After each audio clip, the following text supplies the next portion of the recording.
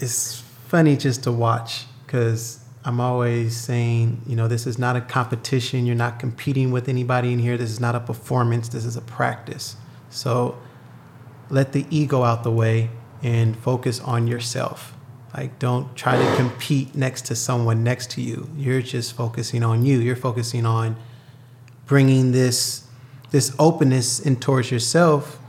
And I say as well, like, bring this love, peace, and joy and this presence in towards yourself, so you can radiate this frequency to others. Because you can't love anybody until you know how to love yourself. That was Yogi athlete Amir Madison, and this is the Yogi Triathlete Podcast. You heard me right. Yogi athlete and Yogi Triathlete came together for this podcast, recorded at the beautiful Set and Flow Yoga Studio in LA, where Amir teaches. None of us can remember exactly how we found each other, but it was recent and we acted upon it immediately. And just like last week's guest, Linda Lang, I hope you guys enjoyed that show. She is such a love. Connecting in person with Amir was like embracing a family member. There is no doubt in my mind that he is our kin, and that this is not the first lifetime in which we have joined forces. But before I go too off the rails, let me introduce myself. I'm Jess. I'm your host. And if this is your first time tuning into the YTP, welcome. We appreciate the support. It is our intention to share stories every week that inspire action that results in a better world. And we do that by becoming more of ourselves. Now, that may seem like a lofty goal, but it's really not, because everything counts. Every thought we indulge, every word we speak, every action we take has an impact. And by paying attention to these things, we can unveil our purpose in this life. What is it that we are here to learn? What is it that we are here to do? What is it that we are here to share? And the answer to all of those questions will be unveiled when we step into who we truly are. And the people that we bring to you are the people who are looking, finding, and living their purpose. And as in the case of today's guest, this is not without facing adversity or having breakdowns or finding yourself in a place of major unknown. The truth is, the latter can be, although categorically uncomfortable, it is without a shadow of a doubt one of the best places you can find yourself. And I'm not talking about not knowing what you're doing on Saturday afternoon. I'm talking about when everything in your life starts to change in a way that is out of your control. And the void from who you thought you were going to be and who you need to be in order to answer your life's calling is so vast that it is truly unimaginable. This is exactly where Amir found himself just a few years ago. With a traumatized body and a professional football career that was starting to fade away, Amir had no idea where to turn, what to do, how to proceed, and most of all, how to heal his injured body. And then, not a moment too soon or a moment too late, his friend invited him to a yoga class. I mean, is this cliche or what? But it's the truth. And like literally with nothing else to do, he rolled his eyes, unrolled his mat, and entered into uncharted territory. And this class was the class, quote unquote, the class, the one that would forever change the path of his life. The class that would lead him to a new purpose, to a life fulfilled in ways that he never could have fathomed, never would have considered. Since he hit the mat at 210 pounds that day, he has undergone major transformation in his eating, his exercise regime, and his mindset. Shedding layers emotionally and physically has not only slimmed him down to a lean and mean 180, but it has completely changed the way he sees the world and moves through it as an athlete. He is now dedicated to teaching athletes the benefits of yoga on athletic performance. Thank you, Amir. We love this. Physically, Amir has seen how yoga can heal the body, increase range of motion, strengthen weakness, and increase balance. But also he has experienced and teaches how the mindfulness aspect of yoga can significantly increase skill during competition and bridge the gap between what is practiced during training and what is necessary to succeed when it's time to compete. Yes, this is a conversation about yoga, but it is also a story about adversity and healing and opening and breaking down and transforming. Although none of this was a part of Amir's plan, there is no doubt in his mind that it was the plan all along. Amir is a true warrior and such a love. He is someone dedicated to serving others in a way that will keep them in the game longer and teach them the tools to navigate life when unexpected change arrives in our sightline. I think you guys are going to love this chat with Amir, and we thank you for supporting the show. We need your help to keep getting the word out, so please share your favorite episode with your network and help us keep the YTP alive. If you're looking to take your support to a different level, one where you don't even have to think about it anymore, that's the best kind of support, then go to Patreon. And it's something that we do, Yogi Triathlete, we do this ourselves for other podcasts. Go to Patreon and set up a monthly donation of your choosing. You don't even have to think about it again. It just comes right out of your bank account. If it's $5, that's amazing. If it's $500, that's amazing. We're just so grateful for you guys. We're so grateful to our guests. And we're so grateful to the guidance system that tells us to keep showing up every week to create more connection in the world. So let's dive in now with Yogi Athlete founder, creator, teacher, and guru, Amir Madison. Okay, then that's Yogi Triathlete. Like, what are the odds? I know. It's like we found the Yogi Athlete. Yeah, and I so think, cool. I think it was definitely Instagram. I found you on Instagram, and I just thought, how can we not? And then I went to your website, weareyogiathletes.com. Mm-hmm. Yeah. And I went there and I thought, there's no way that we can't come together. Yes. It was almost immediate that I had this knowing that you were one of the reasons, like, we were brought out here to connect with you. That's awesome. Yes. Because you're doing, you get it. Yeah. You're doing what we do, what we believe in, what we are so passionate about. And it seems like you are so passionate about it as well. I am. We're in LA in this amazing studio, Set and Flow, right on La Brea. And right in the heart of everything. Yeah, like you literally.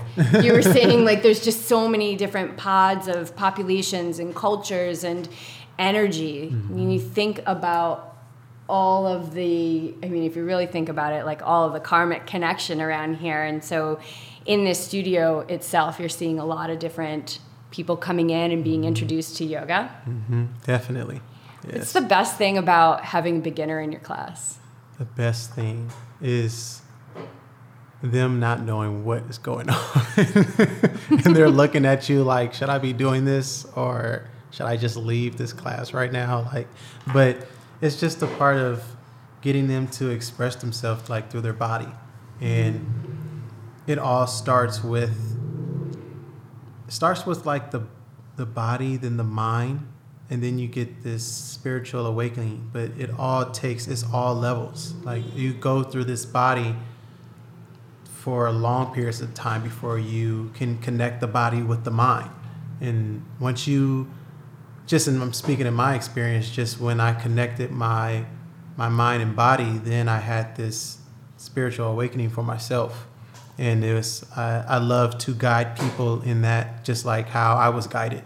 And me being a professional athlete at the time, and I was doing yoga, it really changed my life. Like, it kind of pretty much saved my life. Like they say, like, athletes die young.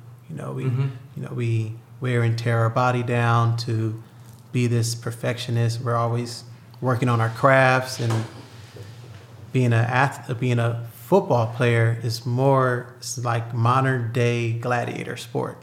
So there's a lot of impact on the body or whatnot. So I'm happy that yoga came in to, like, save my life, basically. And you're a professional football player at one time. Was the yoga a practice that you were interested at that time, or did it come afterwards? So I used to do it every now and then, but it got real serious when I got into college, towards like the end of my year, like my junior year, and particularly hot eight yoga, where I started taking. My friend, she took me to a yoga class, and she was like, it was like after a football practice, and we were hanging out, and she was like, "Do you want to come to this yoga class with me?" And I'm like, I was like, whatever. As you're rolling your eyes. I'm like, well, okay, whatever. Yeah. So I go, and it was the Bikram style, 26 postures. I just remember how difficult it was. And I'm looking around, and everybody's like doing this thing that's with ease. And I'm like, how the hell is everybody doing this? Making it looking so fluent. And I'm over here struggling. And at this time, I'm about 210, benching 325, squatting 420. Like, it was... you were super fit, and you're in a room, and you're like, I can't get these poses that these people are doing.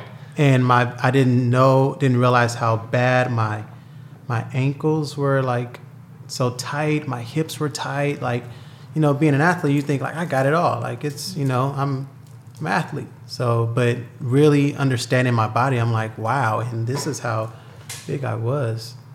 Wow. Oh, wow. We'll have to share that. You'll have to send that picture to us so we can share That's it. not... Yeah, dude, I wouldn't want to get in a fight with you. Right. So, like, when I tell people I played football, they look at me, they're like, oh, okay. I'm like, no. Were they like, are you like a quarterback? Yeah, you're like a lean machine. Yeah, they're like, you... And this picture I'm just showing you, this was 2014, so this was like not too long ago. Wow, this is a couple of years ago. What position did you play, just for reference? I played cornerback, okay. And played a little bit of safety, but my main position was cornerback. Okay, so you were pretty fast at that weight as well. Yeah, I was really explosive, and looking at myself in the mirror when I was that weight, I felt like I looked this. So I was always constantly like working out, like training, and I had torn ligaments in my ankle that really messed me up in my 2013 when I was playing arena football in Bloomington. Just tore my ligaments, caught an interception. I just came down on my ankle. And when I went through my physical therapy, they told me it was going to be about 10 weeks to 12 weeks of, healing, going through the process of physical therapy. And I stayed in Illinois to go through my physical therapy.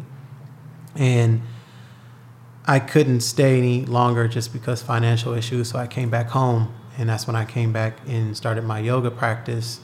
And I ended up healing my ankle within 6 to 8 weeks. So when you came back here, that was the time when your friend took you to the class? Yeah.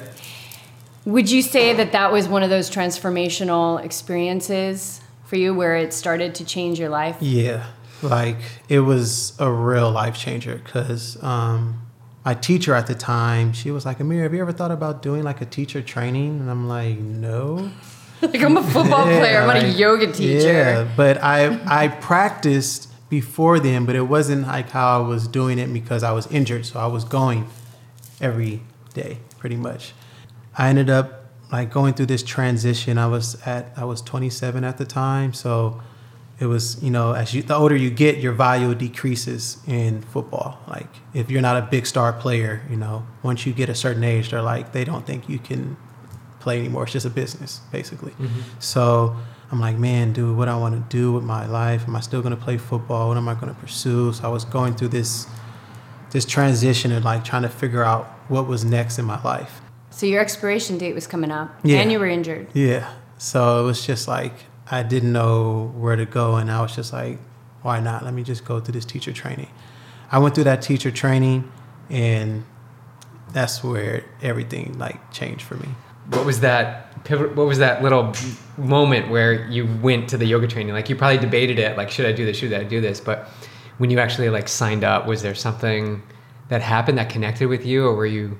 Yeah, my teacher, she actually inspired me to instruct. She was like, Amir, I think you'll be an amazing yoga instructor. Like you've come a long way from your practice. Like you've healed your body. Have you ever thought about it? So she pretty much inspired me. She was on me in class all the time. Like she was like my coach in yoga. Like, nice. But you respond to that. Yeah, I responded she knew to that. it. Yeah, exactly. And me being, you know, an athlete, you know, coaching, you're always trying to perfect your craft, you know. So you always want to, everything is detailed, everything is technical. And so I just kept at it. So she pretty much inspired me to get into it. And from then, that's where everything started changing. Like we had to take class about 6 times, 6 days out the week. So Monday through Friday, we're taking class every day. So we started with a class, like an actual yoga class. Then after the class, we'll go into the yoga philosophy. We'll actually go into like the teaching of yoga. And going through those classes, there was in 115 degree like heat. And this was a Bikram style. So it's the same postures. Oh, you're shedding layers, man. Shedding physical layers, like, and mental. Yes. Did you feel a moment of transformation in that yoga training? Like, is there anything that really stands out for you? Because I know I had a massive, like, literally death and rebirth in my own. I went through a lot of emotional, like, what I was holding emotionally. Oh, it was so hard. Breakdowns in class. Oh, yeah, that's good stuff. Yeah. The release. Yeah, the release. Like, literally. And over time, I was, like, shedding weight. And I'm asking my teacher, like, is this okay? Am I supposed to be, like, losing this much weight? And she was like, Mir, your body is beautiful. It's okay. Like, you're just shedding you're detoxing. And you're shedding a lot of layers that you don't need anymore. So you're holding on to weight that you don't need. Yeah. So losing the weight for me was a big transition because, you know, being a football player, your size, you're pretty much just like your ego. It's like it's your shield. Like when you play this sport, you're a certain type of way, and then you eat a certain type of way, you live a certain type of way to play this impact sport. So me losing this was like, what's going on? I feel like I look sick. Like I'm looking into the mirror like I look sick. But those layers are also your identity. Yes. So it sounds to me like you were shedding an identity. Yes. And how did that feel? It was hard. It was really hard. It took a lot. And what happened was from there, my eating habits started to like change. So the food that I would eat wasn't tasting the same. And I would ask my teacher, like, you know, I'm eating and my food tastes funny and tastes weird. And she's like, you're detoxing your body. She kept telling me you're detoxing and you're alkalining the body and you're losing a lot of acidic taste buds. What was your diet? What did your diet look like prior? Like and I want to, there's so many places I want to go, and I want to go back because I want to hear your story about how you got into football. But as a football player and leading up to this yoga teacher training, now you're injured and you're discovering yoga and the healing benefits of that, and you're starting this transformation that you probably had no idea what was coming. What did your diet look like prior to this as a football player? I'm eating 6-7 meals out the day, hamburgers, like lots of meat. Anything that I felt like needed to be protein. So I'm just eating savagely. It didn't matter what. It didn't matter what. I just needed the calories. Peanut butter and jelly sandwiches before bed. Like just crazy stuff. Like eating 2 burritos from Chipotle. Oh, like that's a feat. That's quite an accomplishment. My burritos my friends used to tell me, like, your burritos look like little babies. Like, why are they so big? There's people in there. So I used to eat savagely. And what was shedding? Like, what were you starting to lose your taste for? Because I don't know what your diet looks like now, so this is all kind of an unfolding. I'm sure our listeners are like, oh, she's trying to get to the vegan thing, and I have no idea if you're vegan or plant-based or whatever, but I'm interested in the process that you went through. What started to fall away for you? What didn't taste good anymore? Chicken was starting to taste different. That's when I started asking my teacher. I'm like, I remember biting into a chicken sandwich, and I was like, why does this taste weird? And I was just asking my teacher, like, why does I just remember chicken was being one of the first things. And she was just like, you're losing a lot of acidic taste buds. And she was like, acidic taste buds has to do with grease foods, anything that has to do with meat. So I was pretty much alkalining my body because during my teacher training, I was drinking nothing but water. So I didn't really have any juice or anything. I was taking this supplement. It was all plant-based at the time too. So I was plant-based water, like every day. Like even when I got home, it was just, I would eat stuff that I would eat in the past, but it just wasn't tasting right. And then my stomach was just uneasy. And I remember 2 Thanksgivings ago, when I knew something was really going on, I just remember eating, Thanksgiving, you have your big plate, you're eating a whole bunch of food. And I got full, like really quick. And I'm like, ooh. So like I took a break, and because I'm usually like having like 3 plates for Thanksgiving. And then I picked the plate back up and I started eating again.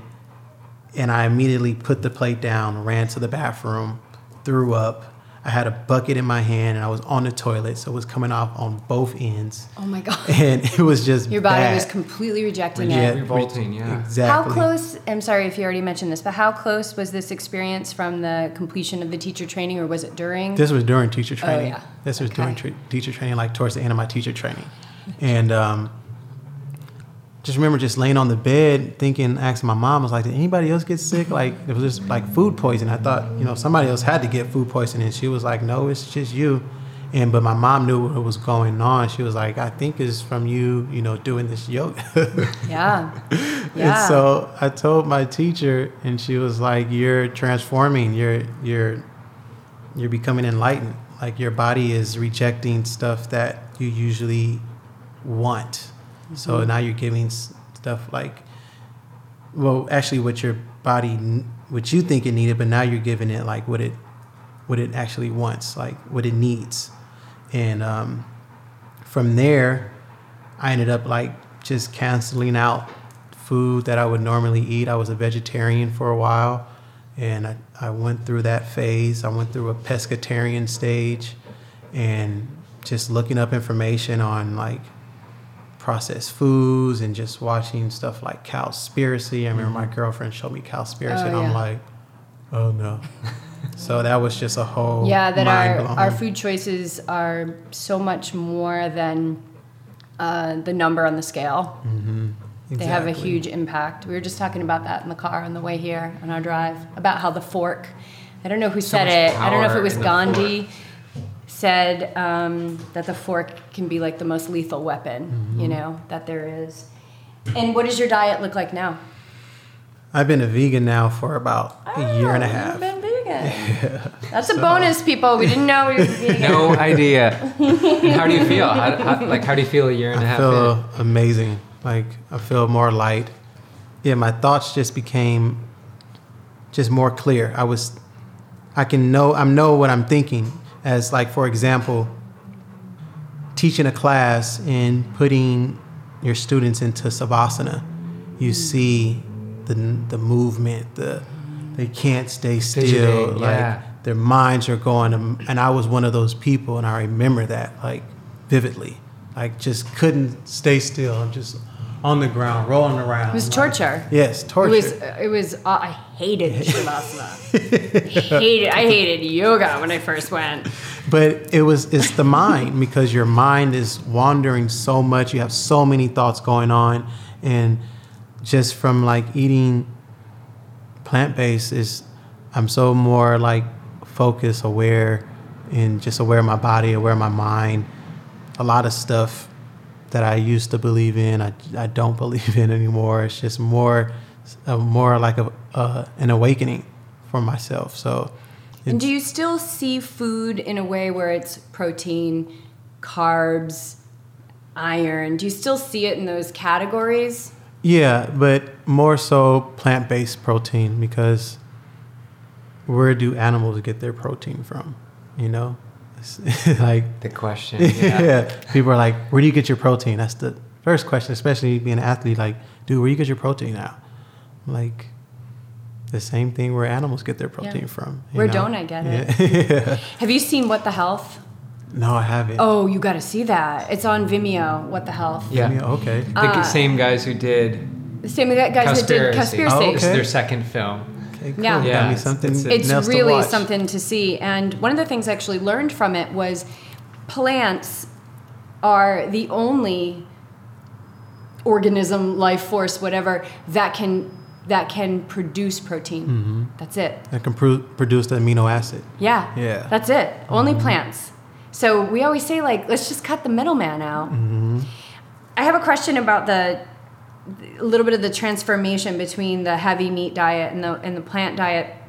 Being in football, there's a lot of trauma. There's a lot of impact. There's a lot of, I gotta stop this guy. There's the resistance factor. There's the, I gotta go out there and kill it. And, I've never been a football player, so tell me if I'm misspeaking. Did you find a shift in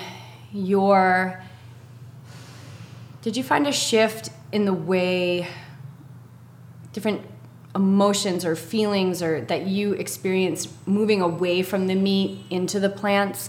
Essentially what I'm getting at is moving away from eating the animals that, haven't had such great lives, or even if they did have great lives, the end point is still the same. It's violent, it's traumatic. There's a lot of impact there. Yeah, most definitely. Did you feel a lightening? I guess that's what I'm asking. Have you felt a lightening in just your being, the way that you move through the world? Yeah, I feel more, telling BJ, I feel more lighter. Like, my heart is more open. Like, I don't even kill spiders. My mom, I know. I spend so much of the time like, I gotta help this mosquito get out of the house. Why do I thinking like that? My mom was like, kill a spider, it's huge. I'm like, what? I'm like, oh, he's huge. And like, I would usually just get a shoe, bam, he's done. But like now I'm so like, I have love for the spider to go find a cup or something I can just cradle him in and hurry up and slide something underneath so he won't get out and then throw him outside.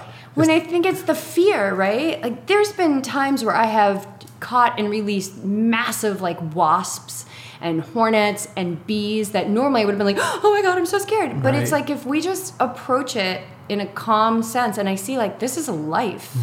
This is a soul that's no less than mine. Exactly. I just happen to be in a human body where we get to do tons of work on our souls.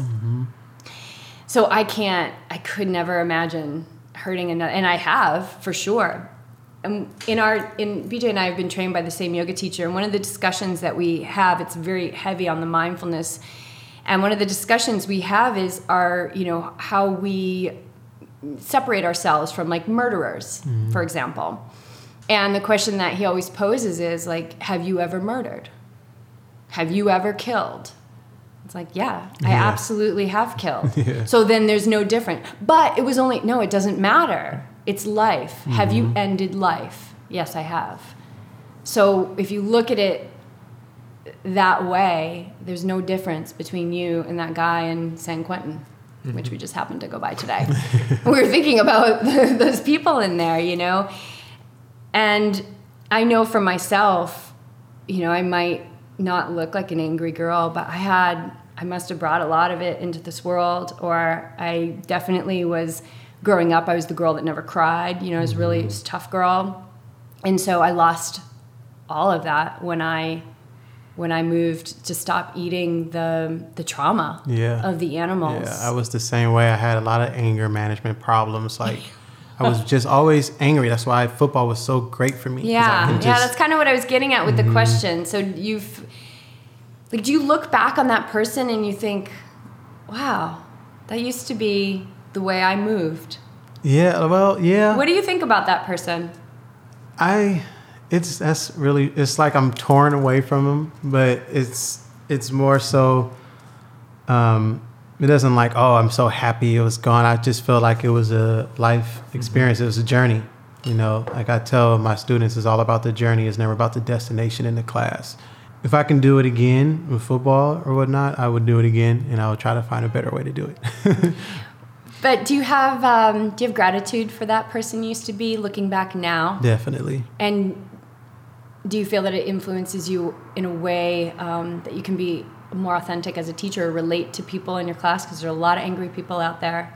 Definitely relating to people, just in athletes in general too. It's so good to get athletes into yoga, especially because their mindset, everything is will, and they're driven and like understand where you're coming from the body aspect. But then I feel like when athletes can put their body and mind to use, like either on the field, in the swimming pool, on the gym, it's a whole different perspective. The game slows down like way easier. You're more fluent in your motion. Like I still do training with my coach.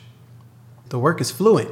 Everything is not so much resistance and like just angry about it. Like it's more just, and this is just in my opinion, it's just more fluent in my craft. Why do you think that is? Why do you think you're more fluid in your craft? Just thinking is probably yoga for sure. I'm more agile. I'm not so much stiff in my hips. So physical aspect. Yeah, physical aspect for sure. And then just mentally, I'm not so much in my head anymore. Like, for example, a player trying to remember a playbook, and they're like, oh, this, and then trying to put that playbook on towards the field. It's so much different from looking at plays on a playbook than actually going to do the work on a game day or in practice. So you get way more flustered and just frustrated. But I feel like you get to a point where you are more in control of your mind, and the game just slows down. You're not thinking so much. And my coaches just say, stop thinking, just go, just play. Like, you know what to do. Like, you know where to be, just play. You know, and then when you have that, I used to always struggle with that. I used to always have a problem with like putting the playbook on the field. And then it was just like, it's not so much just understanding the playbook. You have the athletic ability, you have this God-given ability that you can play this game. So just play it without the technical aspect of like trying to put a playbook on the field. Like the rigidity of every set play. I mean, that's great to understand. But when you're out there, I mean, a lot of it is you're improvising. Like you're using your skill and the knowledge that you learned from the book, but it's not necessarily the exact way that it's mapped out. Yes. And that, because I felt the same thing in basketball and even in high school. Like, if you didn't do this, you were fearful because it wasn't the right way to be done. Mm-hmm. And then fast forward 15 years, and now I understand that, but it's just there as a reference. Like, when you're out there, there's no way you can experience it. Right. Unless you're there and practicing on the field. Exactly. But you would slip into flow on the basketball court, because he was just like three-pointer, three-pointer, three-pointer, three-pointer. But that was after, like, all my high school, it was like, I'm scared. I don't want to mess up. I don't want to do anything. I don't want to lose the ball. But you were still amazing in basketball. Like, you were slipping into flow, I think, by luck. By luck. I don't want to put words in your mouth because I didn't know you then. Yeah. But I just think that reading the plans and seeing the stuff up on the board was great. I mean, but that sort of set a framework where if you didn't align by that and you get out there and you don't do it, then you're on the bench. Like, now you're not going to play. And then that was a fear for me. But I understand that reference point in time, because when I went into college and I played intramural, and just after that, it was like, it was so freeing, which is probably how you are now. Like, you're freeing. And having that experience as a football player, I'm sure benefits you now. You can see where you were as an athlete then. Yeah. And you can speak to that with your students and your athletes and the people you train now. You've lived that whole transformation. Yeah. And you can help them get to that other side. Most definitely. And that's what I want to do. That's my goal. My goal, my dream is I just want to work with athletes. I love athletes. It's because being an athlete, you're not just an athlete. That's not just your profession. You have to be a student athlete before you become a professional athlete. You have to be a student first. Like, that has to start with like school. Being a student athlete in college I give it up to those type of like people, because you have to wake up like 4 a.m. You have a 4 a.m. conditioning, and then you probably have another like weight room session at like 6 or 7, then you have to go to class, then you have that class. You have to be able to be focused and aware of what's going on. You have to write these papers. Then you have another practice. You have practice in the daytime at 3:00. So you can't have any classes in the afternoon. You have to have your classes in the evening. Then you go on the road, and then you're trying to either study the plays or watch film and maybe do some homework or not. So like being a student athlete is really, it's a real challenge. And I think from being an athlete, you've been playing this sport for so long. When the time for you to get into the real world, the working world, it's really hard for athletes to transition into that 9 to 5 or just job, because all you know is your sport. Like, yeah, you went to school, you got your degree, but I think the first thing is their mindset is, okay, let me just finish college and let me just make it to the league, or forget the school, I'm this far, I'm just going to go to the league. And then those are some of those cats, they go out to the league and don't make it, and they are back to square one. They didn't finish college, they have half credits done, now they're trying to scramble to figure out what's next. It's a really, really hard transition. I had a friend, I'm not going to say any name, that played and made it to the big times, and now he's like a security guard at a mall. That type of stuff, it's really hard for athletes to transition. So that's when it comes back to bringing that mind and body focus in towards yourself, like loving yourself and putting all that hard work you did in whatever career of a sport that you have, and putting it in towards the real world. It's a hard transition, because I'm so thankful that yoga found me. I didn't know what was next. I honestly didn't know. I'm like, okay, I have a degree, but I worked with kids for years. I worked with kids with autism for about 10 years. Do you still work with kids with yoga? Yeah. Yep. Last summer I was working with kids with autism in yoga. So it was really, really great. And I can't even imagine the brain-body connection. What are some of the benefits or results that you're seeing from those kids, or maybe the parents have told you that how yoga is helping them? Their awareness. Kids with autism, they can't really focus. They don't really look you in your eyes. Their mind is everywhere. They don't have really a focal point. But when they get into something that they like, they're like on it. They're there. They're with you, and you're like, oh, okay, there you are. Mm-hmm. So it's just seeing them being focused. And like yoga is really cool, like to teach them how to find stillness, to not move around. It's really great, and it was really challenging.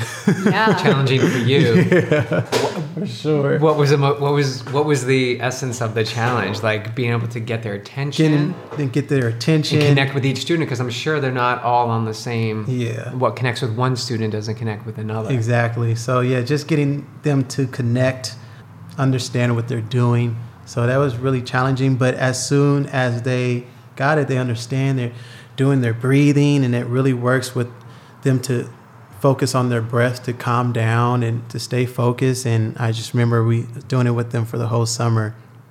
And the teachers was like, I've never seen the kids like so much with attention span. They're so focused. Like, that's so cool. So it was like really awesome. It was really awesome. So I want to bring it back to athletes. You were saying that you love working with athletes, and my experience with being an athlete who practices yoga back in the day when I first started, it was about doing it right. And this kind of goes for beginners too. Like, I wanted to do it right. I wanted to, just nail that warrior two or whatever it was and get low and all that stuff. How do you work with that as a teacher to encourage, especially your athletes, that it's not, because we know they can endure.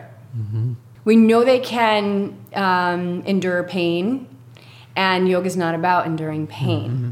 Yoga's not about enduring anything. Right. It's about welcoming. Would you agree? Yes. Welcoming all things. How do you help them shift or see or understand? How do you meet your students to articulate, like, you know, it's not a striving, it's not an enduring? How do you help them remove that piece of it? Because we're built that way as athletes. Yeah, that's a good question. I just know athletes are very technical, so I always start with technique. They love to, am I doing this? Am I in the Should I move my elbow an eighth of an inch? Right, exactly. Is that going to be right? Exactly. So bringing the technical aspect with the breathing. So for my athletes, I say let the willpower out. Let go of willpower. Let go of like resisting. Use more of your breath. It's like breath creates space. Mm-hmm. So you're creating space with the breath. Not you pulling and tugging to get to a certain position is slowing the breath down and breathing, using your prana to expand through the body. And that goes back to being aware on the field or on the basketball field. Like you're using the breath to slow down the pace. Not your pace as like moving real fast, but like just slow down the game speed. That's what I pretty focus on is the breath. The breath is very, very, very, breath is everything. Breath is life force. The breath is so key, and that the breath is the entryway to what you described was everything, just the whole game slows down. Yesterday we did Ironman 70.3, which is a half Ironman up in Santa Rosa, and I was on the swim. There was 3,500 people in the race, largest half Ironman in the country. Wow. So I'm in the water with over 3,000 people, wow. Right? And I'm swimming, and there's just arms everywhere, and there's different colored caps everywhere, and there's chop, and sometimes I get a mouthful of water. And it was like there was part of me that was watching all of that, and then the most important part of me, all I could hear was breath. And then I just would feel the entry of the water and the finish of the stroke. And I felt like I was putting out very, very little effort, and it was pretty much awesome. A swim that I would have done, 10 years ago when I would go out there, and I used to say, like, I would swim with fists. Like, I would punch people if they were in my way, like, get out of my way. Right. And that doesn't, like, I got punched in the head yesterday during the swim, and so many people will be, oh, what if I get punched on the swim? And, well, I don't know. I mean, it happened to me yesterday. I got punched right in the temple by this girl who was just cruising past me. And my first thing was like, oh, I just got punched in the head. And then I was like, oh, she's a great swimmer. Look at her go. And I think what it does is it slows everything down, where I could say, oh, I got punched in the head, but I'm fine. Mm-hmm. I'm totally fine. Like, okay, that's what it feels like to get punched in the head that time. Right. I'm okay. And you stayed fluent. I was so fluid. In motion with the breath. You're in motion with the water. Like you just, instead of being in your head, oh my God, there's so many people. And like, he's too close to me, or just going, but you just kept it. The breath is your focus. And my breath, I remember thinking, like, should I be breathing harder? But I'm like, this is yoga breath. This is what I've built to, that my breaths were so full and fluid and long that I was able to get that long and strong stroke going in the middle of chaos. I was in complete calm. That's the moment I find is right there. Like when someone punches you or somebody swims over you, you have that decision. But if you're in flow, like we're talking about, it just automatically happens. Like you're like, oh, okay, so I got hit. Okay, keep moving on. Right. Whereas we hear the anticipation and the talk before the swim, like what happens if? And if you plan on all this stuff of what if it doesn't happen? All that energy is just expended, like for nothing that ever occurred. Exactly. So when you can get that flow and that breath, which we speak to all the time with our athletes, you can move through that swim, that bike, that run. You can have a 5 to 8 hour flow on race day and just go with everything, and all your energy is focused there. That's what I actually experienced yesterday. Was just a 5-hour meditation. I was just enjoying every moment, smiling, but that has not always been the case. And I think the same story as you, like yoga and the breath just brings you into body and mind awareness. Yeah. Because you have the opportunity to go off. You always have the opportunity to go off. But with that breath, it just constantly brings you back to the present moment. And would you agree that the experiences that we just shared about our race yesterday, would you agree that like we didn't go out there and say, I'm going to be in flow today? Right. Like I just went out there and started the swim and finished the race in a complete state of flow. That doesn't mean that there wasn't times like when I was on the run and I saw people walking and I was like, oh, I could just stop and take the pain away. Right. But I kept pushing, even though my heart was beating fast. Like I was still in touch with my breath. That all of that was just a byproduct of my practice. Because you weren't competing with anybody else but yourself. Right. So, but you don't have to do anything additional. Just show up, roll out your mat, and pay attention. Yep. I tell my students that too. It's funny just to watch because I'm always saying, this is not a competition. You're not competing with anybody in here. This is not a performance. This is a practice. So let the ego out the way and focus on yourself. Like, don't try to compete next to someone next to you. You're just focusing on you. You're focusing on bringing this openness in towards yourself. And I say as well, like, bring this love, peace, and joy and this presence in towards yourself so you can radiate this frequency to others. Because you can't love anybody until you know how to love yourself. It's true. How do you love yourself? Going through all the struggles. Having the breakdowns in your journey. Going through all your breakdowns, shedding the onion. True. Like literally, like you have to go through it. You have to find that core within you to be able to bring that love on to others. Like I've had plenty of girlfriends that, friends were like, man, you had a lot of girlfriends. It wasn't just people I was just like dating. It was like my actual girlfriends. But I had so many, and I would try to make it work, and it wasn't just because it wasn't them, it was me. It was like, and now I'm way more open to like understand like just myself, and you don't want to project onto anybody else. And you see it so clearly. Do you see it so clearly? So clearly, it's like an individual. Like it's not.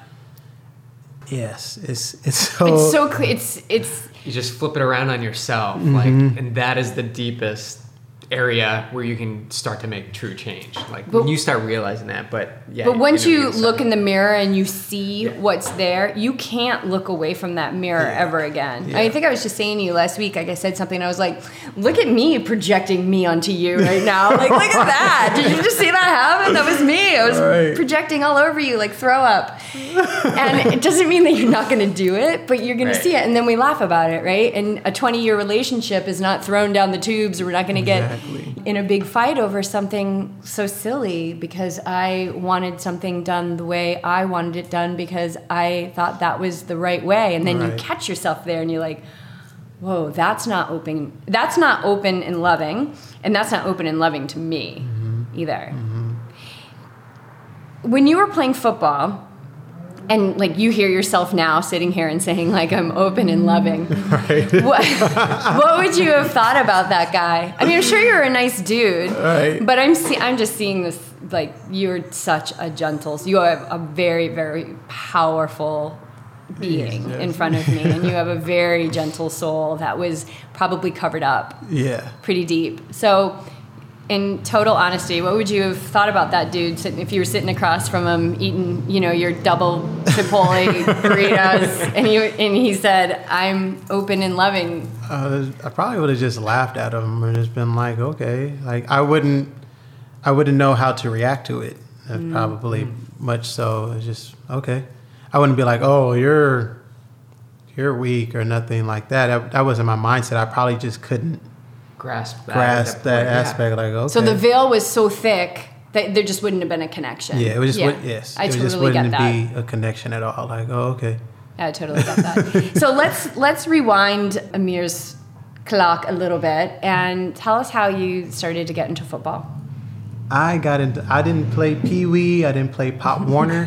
I was athletic, but when I was younger, I was into music. My dad was a artist. And you grew up here in LA? Grew up here in LA, and my dad, he was a singer, and I was always in the studio listening to music. Always had headphones on and listening to like drums. I was like literally in the studio, like just always listening to music. Grew up on music. My dad used to put headphones on my mom's tummy to let me listen to music. So I ended up playing the trumpet for like 6 years. I played the piano. What else? I played the drums for a little bit, but I was just in the music. And going into my high school career, my friends wanted to go to this school. It was an athletics school, and my dad wanted me to go to this school that was more music performance arts. And this is a transformational. And so I wanted to follow my friends because all my friends were going to this athletic school. You wanted to follow your friends. Yeah. Like, who doesn't? Yeah, it's so important. And my dad wasn't like, no, you need to go here. My dad was like, really, he's like, I call him like my oracle. He's like the wisdom man. Oh, so he always cool. used to like, that's what you feel like doing. I know he really wanted me to, be in the music, but he was like, if that's what you want to do, go ahead. That's me. That's such a gift. Yes. What a great dad. But saying that is because my dad, when I was younger, he told me, he was like, just being in elementary, middle school, whatnot, people used to come up to him, the coaches, like, does your son play any sports? Like, he's very athletic. He runs. He has a very athletic run to him. Have you ever thought about putting him in?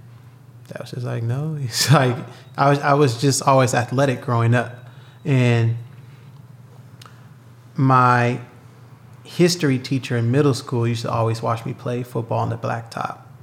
And he was like, do you think about playing football, Amir? You want to go play football at this high school, which all my friends were going to? I was like, I don't know. I guess. And so I just remember going, following my friends. We all went to this, went to Fairfax, and ended up going to practice. And from then on, it was just, that's where it took off. So for me, it started in the 9th grade. I got into high school, so it wasn't like, football has been my life since I was a child, and I didn't catch it on until I got into high school. And then from there, I went to high school and then got a scholarship and went to North Dakota and played in North Dakota for a while, and that was a transition. How's that, LA boy? Yeah, and being from LA, never seen snow, never touched snow, and go out there, and it was. Yeah, that was another whole life. Something you can speak to now. Yeah. that required enduring. Yeah. That is unlike yoga. Yeah. I guess the high level yogis could welcome that in. Yeah. So I went through a lot of adversity in college, and how so? Just so I've never had an all-white coaching staff. It was just really, I was the only kid that came out from Los Angeles to Bismarck, North Dakota. Oh gosh. They had a lot of players from, Texas and Nevada or whatnot, but I was like the only one from California at the time. And it was just hard because they was just wanted me to, we have to build your character, and they wanted to like basically break down who I was and build something else. And I was very a rebel to that. I didn't like it. So I had a hard time with my coaches. The school itself was good, but football aspect was a lot of adversity for me, just trying to have me conform. I'm not really good at conforming. Or they wanted to change you. Yeah, they wanted to change who you were. Exactly. To be part of what their model is at the school. Exactly. And it just is not driving. It just wasn't fitting for me. So that's where the adversity went through. So I went through a lot of trying to start and wanted to bench me, but knowing that I was their best player at the time. And so, it was a lot. So how were you, what was your fuel? Was your fuel like, I'm going to show them? Yeah, I always had a chip on my shoulder. Like the coaches, I'm like, what do I need to do to start? What do I need to do to start for this next coming game? Well, Amir, if you want to start, you have to come in first place in all the conditioning practice. Okay. Come in the first place every freaking practice. I remember we used to have to run the 300s on the field, and I'm in first place all the time. The coach comes from around like the other side of the field running, and screaming at the guy behind me that started in front of me, like, you better not let Amir beat you. You better not let. And I'm just sitting there like, Yeah. Wow. fluent, just running like, oh my God. When you think about that now, how does it make you feel? It still upsets me because I just felt like my path that I took, it was just, I just felt like I had a lot of obstacles I had to go through. So looking back on it, if I could have it my way, I probably wouldn't have went there. Yeah. Just cut a little bit off topic. I was supposed to go to a Richmond, in Virginia, Richmond, Hampton. I was going to go to an all-black college, and I ended up going to an all-white college. So I had it was like 2 days before signing day, and this school hits me from North Dakota. I didn't know who they were. They were just like, we seen your film, we love you, we want to bring you out here, this. And I didn't hear back from Hampton, and I'm trying to like hold on, and it was one more day, signing day, didn't hear anything. And I'm like, Mom, I think I'm just going to go to this school in North Dakota. She was like, I didn't take a trip out there or nothing. I just packed my bags and went.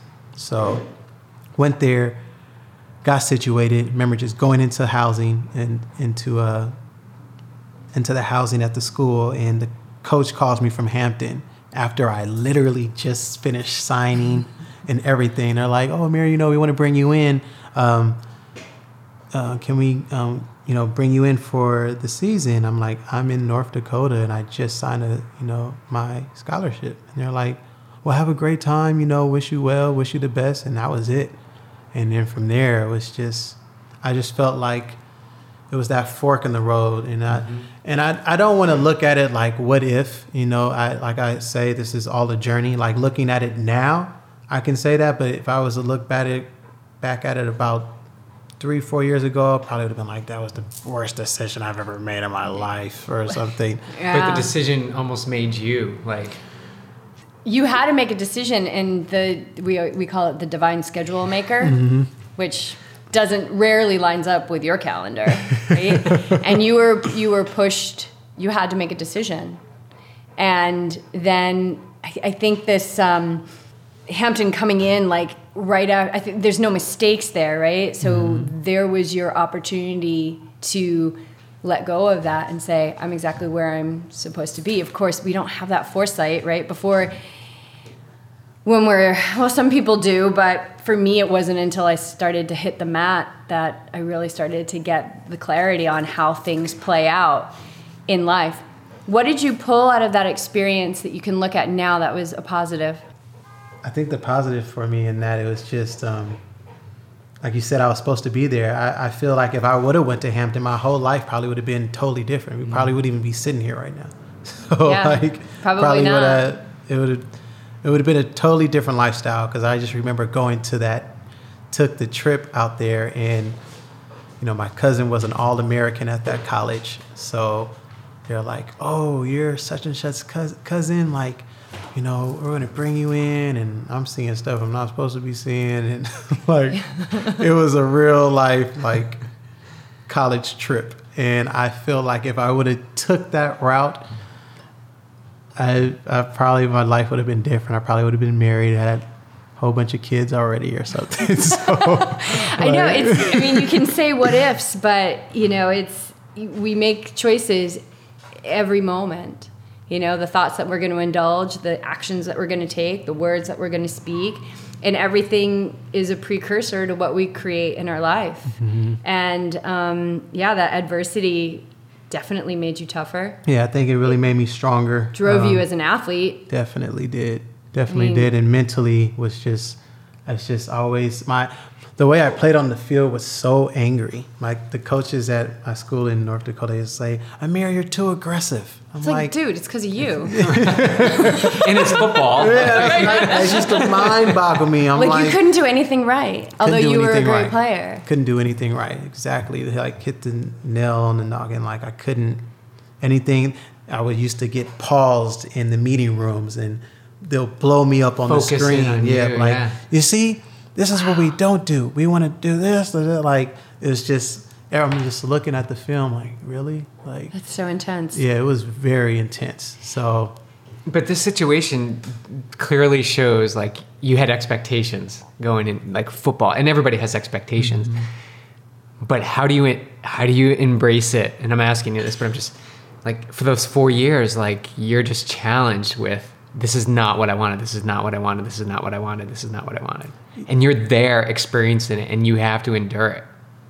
But that's all for a bigger purpose. And the only way to appreciate that is how you've come full circle. Because in the moment, you don't want to hear it. You don't want to hear, right. This is good for you. Like, right, exactly. But how people react in those instances when what they want does not come to fruition, right? Isn't that like a powerful experience? And it shapes who you are and what decisions you make in the future, that now you're helping people when they're in that situation. Yeah, that's wow. Yeah, they have so many expectations, and you need to help them along. Like it may not happen, it may happen, but detach from what's going to happen, because this experience could be so much more fruitful. Exactly. Yeah, that's beautiful. Definitely. That's what happened. I mean, that's why you're here. That's exactly why you're here. Is you're helping these kids, these teenagers. I saw someone on your Instagram feed from Syracuse. And I'm a big Syracuse fan. Yeah, awesome. Yeah, he's a good kid. He's 6'5", 280 pounds. He's supposed to be playing. They want him to play on the D line, and been doing private sessions with him. And at first, he could not pick up his leg. He couldn't stand on one leg to save his life. And I'm like, man, if you want to get to the next level, you need to learn body control. You're a big man. They want him at 300 pounds. Wow. So I'm like, you're a big guy. And if you're gonna be on a D line, where you have to come off the line and, attack the quarterback and push through those other 300-pound guys, you need to know how to control the body. You need to learn how to sliver through and get in that gap. So he started with the stability in his legs were shot, terrible. And we've been working together for now about a couple of months, 2 months now. 2.5 months, and he's finding the stability in his leg. He can stand on one leg. He's holding his postures. He couldn't pick up his leg. Now he's holding his knee. It's really cool. And he leaves off in July. So we've been working together.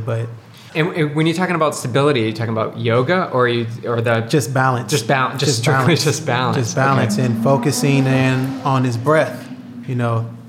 And like I was saying earlier, you want to learn how to slow down the game. And when I go through his savasanas, I put in positive affirmations towards self, see you making plays on the field, even if they haven't happened yet.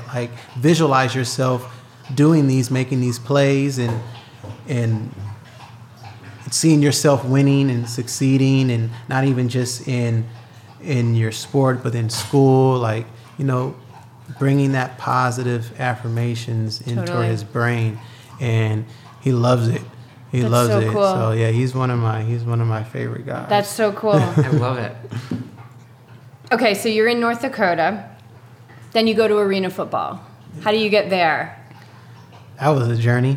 It was a lot of hard work because I really wanted it. And so I trained a lot. I went through a lot of training camps and getting cut and networking. It's just like any other job. Yeah, you have it's a hustle. Yeah, it's a hustle. You got to meet people, the right people, to talk to right people. So just ventured and made my way and got into this arena team in Bloomington. Actually, a friend of mine that was playing there told the coach about me. It's like, yo, you should check out this guy. He's really good. And, just check his film out. So they checked my film out. I came. I was supposed to be there for training camp. Made it through training camp and started playing. So that's where it started for me. And it was really I felt like, yes, I'm here. This is it. after this season, I'm going to the league. So like, because arena football is like the platform to go to the next level. Just like in baseball, you have the D League or the minor leagues, basketball, the D League. But arena is like that platform to get to the next level. So getting there was just like, okay, I just need one more step. Yeah. And I loved it. The arena football was really good. It's just the impact was way more faster, like because the game speed is faster and it's closed in. It's you got walls, so it's like you're playing like hockey on the field. Whoa! So you can get banged up on the wall, you can flipped over, but again, everything is technique, technical technique. So angles and everything were important. But I enjoyed it, and after I had that season, that's when, after I had the season, I had that workout. Had a combine workout and then I had a workout and made it with the Bears and tried to get on the practice squad and got released from there. So, and then that was it, because after that, my ankle was already messed up and I was still trying to play. Were you injured? Did you get injured when you were playing arena football and it just never came back? Yeah. It's just not that it didn't come back like physically, but that was when I was just going through my head like, okay, am I going to do this next season? Like my ankle was already jacked up and I just didn't think I was going to recover like I did. And as I was recovering, I was just going through this phase, like trying to figure out what's next. So. Yeah. So we should get wrapping it up because you have a class to teach. Yes. I feel like I could talk to you forever. I know. I want to talk to you guys. This is so amazing. You two are awesome. Oh, my God. I just love joining forces with you. Yeah, part 2, or maybe we should do a retreat together. Yeah, I love that. Just speaking of that, too, I was in the process of having this studio in Redondo Beach. So I'm having a yoga studio that focuses with athletes. Nice. So it's a training facility. I'm partnering with another guy, and it's a training facility, and upstairs is a yoga room, and then across from the yoga room is the masseuse room. So it's going to be like a club, mostly for athletes. I mean, other people can come if they want as well, but it's more so for athlete community and getting them more involved in yoga. God. So I love it, and you're working on opening that up. Yeah, so we have the space, but we're waiting for the city to give us our permit. Yeah, which is they were supposed to give us our permit by March. It's going into June. Yeah. So do you apply your yoga skills to that process? Yeah, the patience. Yes. Everything slows down. Everything slows down. I don't even think about it. I'm just like, when the time comes, it comes. Like at first, I'm calling the coach like, hey, coach, what's going on? He's like, I don't know anything. We have the space. So I just let it go. I'm like, you know what? When the time is right, it'll be there. You know that. Yeah. You know that. That's so exciting. So we'll definitely come up there and check it out. Yeah. I have a final question. You brought it full circle so perfectly, because you brought it back to that moment where you were in the space where you didn't know that there was this unknown in your life. What do you have to say to people? There's so many people out there that are there or they're about to be there. And what do you have to say about that space? Any words of wisdom based on your experience that can help them navigate and find what it is that they're supposed to do? Because sometimes it can look completely opposite than what you always dreamed you were going to do. Embrace it. Embrace the uncertainty.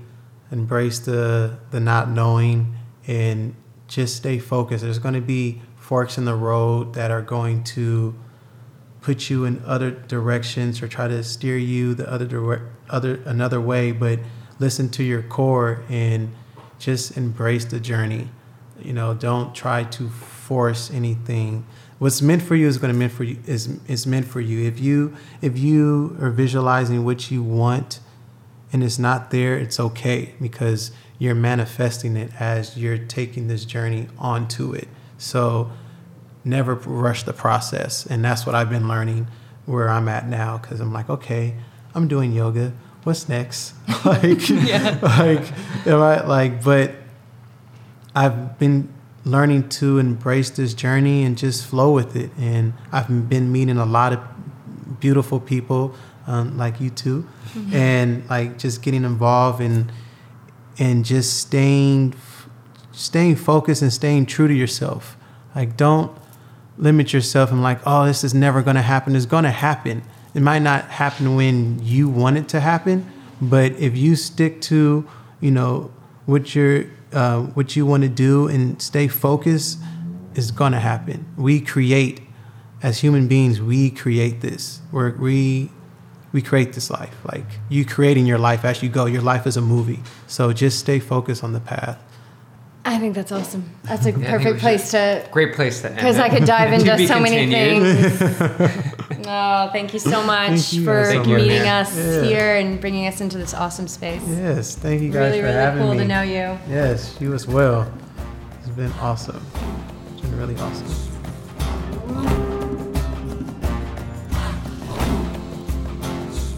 Okay, that's our convo with yogi athlete Amir Madison. To sit across the table from Amir and look into his eyes is to know a beautiful soul. I absolutely love his story, and I hope you guys really enjoyed this episode. And I love the 180-degree turn that his life has taken and how this 180-degree turn is now allowing him to serve the community that is so close to his heart. It makes us so happy to share this conversation with you guys. If you're ever in the LA area, you can catch Amir at several locations, including Set and Flow, where we recorded this episode, Hot 8 Yoga, Ceremony Meditation, and through the city of Los Angeles, Parks and Recreation. We have links to all of these studios in the show notes, so check them out there. So here's my question, you guys. Are you inspired to up your practice as an athlete? Whatever your level, whatever your experience, and whatever your practice particulars are, it doesn't matter, because remember this. This was something that was told to me when I first started teaching yoga, when I wanted to be the best yoga teacher ever, and I was putting all this effort towards it. And I was told that yoga doesn't care. It doesn't care. It meets you where you are at, and it does it without judgment. And so the follow-up question to that is, can you do the same? Keep riding those high vibes, you guys. Stay awake and ready in this life so that you can capture the opportunities that await you, so that you can navigate moments of unknown with grace, so that you can be your best, most powerful, most loving self, no matter how many breakdowns it takes to get there. Namaste.